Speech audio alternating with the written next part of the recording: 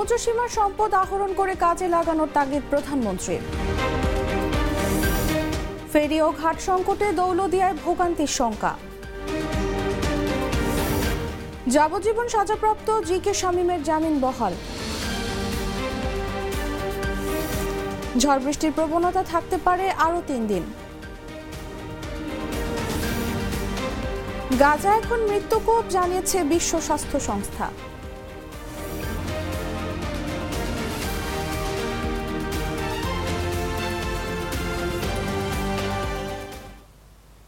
শুনছিলেন সংবাদ শিরোনাম। দুপুর 1টা নিউজে সবাইকে আমন্ত্রণ জানাচ্ছি, সাথে আছি আমি তাসলিমা তিথি।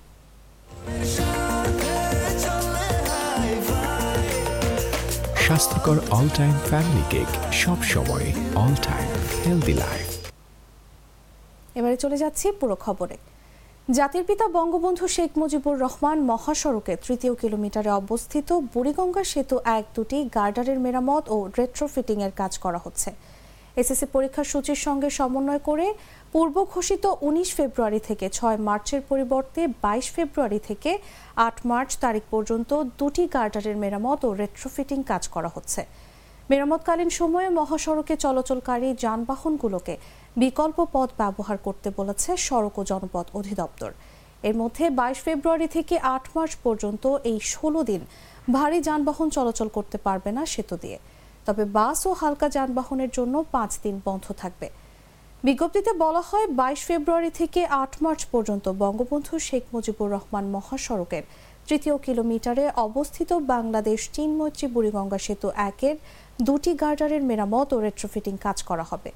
এজন্য ভারী যানবাহন সমূহ 22 ফেব্রুয়ারি থেকে 8 মার্চ পর্যন্ত এবং হালকা যানবাহন 24 ও 26 এবং 1, 4 ও 8 মার্চ এই 5 দিন বিকল্প সড়ক ব্যবহার করতে বলা হলো।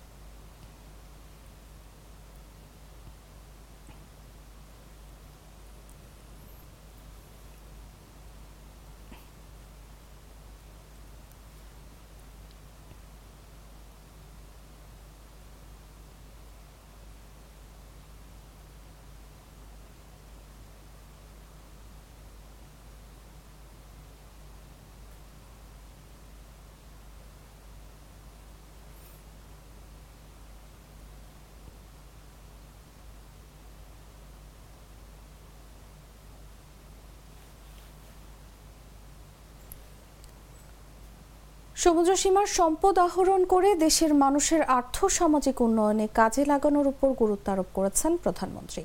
বৃহস্পতিবার বঙ্গবন্ধু আন্তর্জাতিক সম্মেলন কেন্দ্রে টেরিটোরিয়াল ও waters and maritime zones act 1974 প্রণয়নের 50 বছর পূর্তিতে সুবর্ণ জয়ন্তী উদযাপন অনুষ্ঠানে তিনি কথা বলেন। অনুষ্ঠানে প্রধানমন্ত্রী বলেন, আমাদের আছে তরুণ সমাজ, এরা অত্যন্ত মেধাবী, তাদের পথ দেখালেই বীর দর্পে সামনে এগিয়ে যাবে, আমরা সেটাই চাই।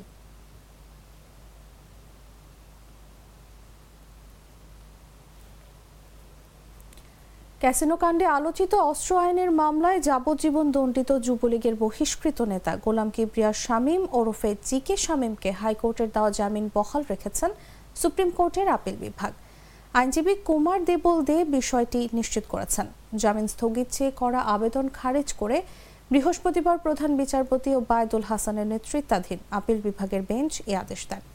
আদালতে আজ জি.কে. শামীমের পক্ষে শুনানি করেন সিনিয়র আইনজীবী সাবেক attorney general Fida M Kamal ও senior advocate S M. Shahjahan.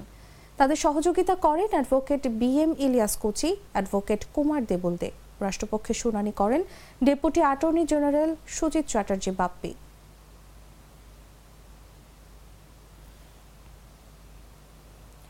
Padma সেতু চালুর পর পাল্টে যায় দেশের দক্ষিণ পশ্চিমাঞ্চলের 21 জেলার প্রবেশদ্বার হিসেবে পরিচিত দৌলতদিয়া ঘাটের চিত্র। নেই আগের মতো যানবাহনের লম্বা সারি ও যাত্রী, নেই হকারদের হাঁকডাক। আগে 24 ঘন্টায় দৌলতদিয়া প্রান্ত দিয়ে 4 থেকে 5 হাজার যানবাহন পদ্মা নদী পারাপার হলেও সেই সংখ্যা এখন 2000-এর নিচে। তবে পোস্তগোলা সেতু সংস্কার কাজ শুরু হওয়ায় ঢাকা সহ 21 জেলার যানবাহন চলাচলে বিকল্প সড়ক হিসেবে আলোচনায় রয়েছে দৌলতদিয়া পাটুরিয়া নৌরুট। ফলে আবারও যানবাহন ও যাত্রীদের পদচারণায় মুখরিত হয়ে উঠবে রাজবাড়ীর গোয়ালন্দের দৌলতদিয়া ঘাট। তবে এই রুটে ফেরি ও দৌলতদিয়া প্রান্তে ঘাট সংকটে চিরচেনা রূপে ফেরার সংখ্যা দেখা দিয়েছে। এতে পূর্বের চেয়ে ভয়াবহ অবস্থার আশঙ্কা করছেন যাত্রী ও যানবাহনের চালকরা। দৌলতদিয়া পাটুরিয়া নৌরুট দেশের একটি গুরুত্বপূর্ণ ও ব্যস্ততম নৌপথ। বর্তমানে এই নৌপথে ছোট বড় 8 থেকে 12টি ফেরি দিয়ে যানবাহন পারাপার করা হচ্ছে এবং দৌলতদিয়া প্রান্তে 7টি ফেরিঘাটের মধ্যে সচল রয়েছে মাত্র 3টি। ফলে যাত্রী ভোগান্তি কমানোর পাশাপাশি 21 জেলার যানবাহন সামাল দিতে ফেরি ও ঘাট বৃদ্ধির বিকল্প নেই।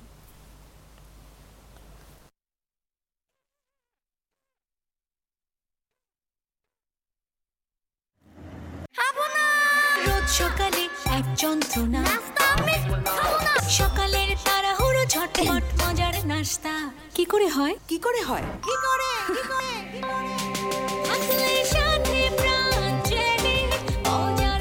আসল ফলের স্বাদে প্রাঞ্জলি মজার নাস্তা ইজিলি। দেশের 8 বিভাগেই কম বেশি বৃষ্টি হচ্ছে। আজও 8 বিভাগেই বৃষ্টি অব্যাহত থাকতে পারে বলে জানিয়েছে আবহাওয়া অধিদপ্তর।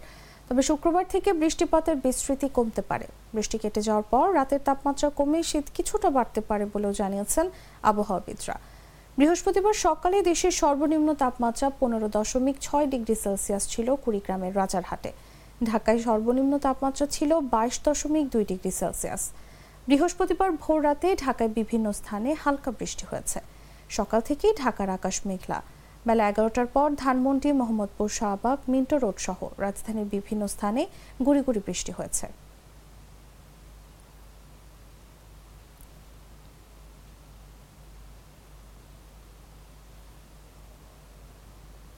চালের বস্তায় ধানের জাত ও মিল গেটের মূল্য লিখতে হবে। সেই সঙ্গে লিখতে হবে উৎপাদনের তারিখ ও প্রস্তুতকারক প্রতিষ্ঠানের নাম। এমনকি প্রস্তুতকারক প্রতিষ্ঠানের জেলা ও উপজেলাও উল্লেখ করতে হবে। থাকবে ওজনের তথ্য, এমন নির্দেশনা দিয়েছে সরকার।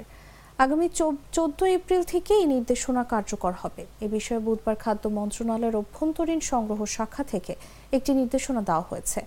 নির্দেশনার কপি মন্ত্রিপরিষদ বিভাগের সচিব, প্রধানমন্ত্রীর মুখ্য সচিব, বাণিজ্য মন্ত্রণালয়ের সিনিয়র সচিব, কৃষি মন্ত্রণালয়ের সচিব, অর্থ বিভাগের সচিব, সকল বিভাগীয় কমিশনার, সকল জেলা প্রশাসক, সকল জেলা খাদ্য নিয়ন্ত্রক, সকল উপজেলা খাদ্য নিয়ন্ত্রক সহ সংশ্লিষ্টদের পাঠানো হয়েছে।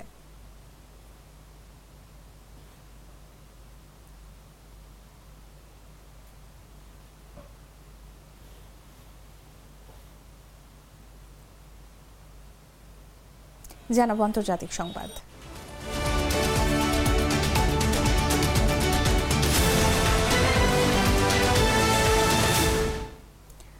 গাজা এখন মৃত্যুকূপে পরিণত হয়েছে বলে মন্তব্য করেছেন বিশ্ব স্বাস্থ্য সংস্থার প্রধান।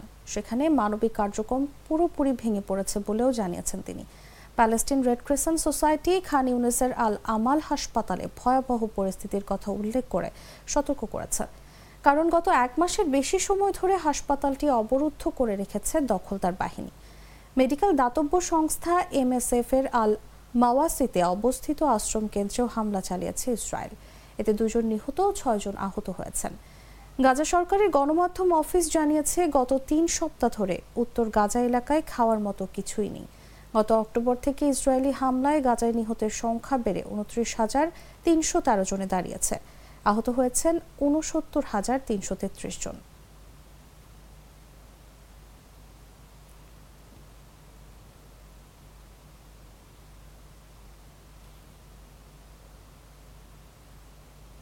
দক্ষিণ আমেরিকার দেশ ভেনেজুয়েলা একটি সোনার খনি ধসের ঘটনায় কমপক্ষে 23 জন নিহত হয়েছেন।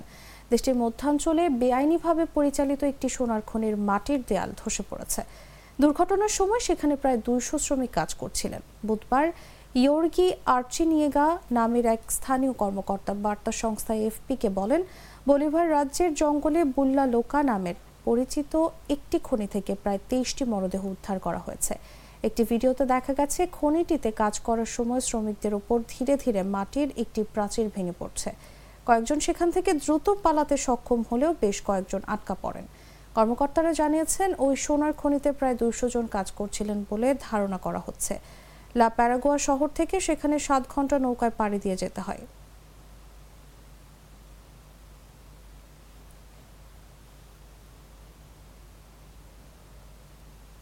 দর্শক, এই ছিল এখনকার মতো। এরপর দেখবেন দুপুর 2টা নিউজ। দেখার আমন্ত্রণ জানিয়ে এখানেই বিদায় নিচ্ছি।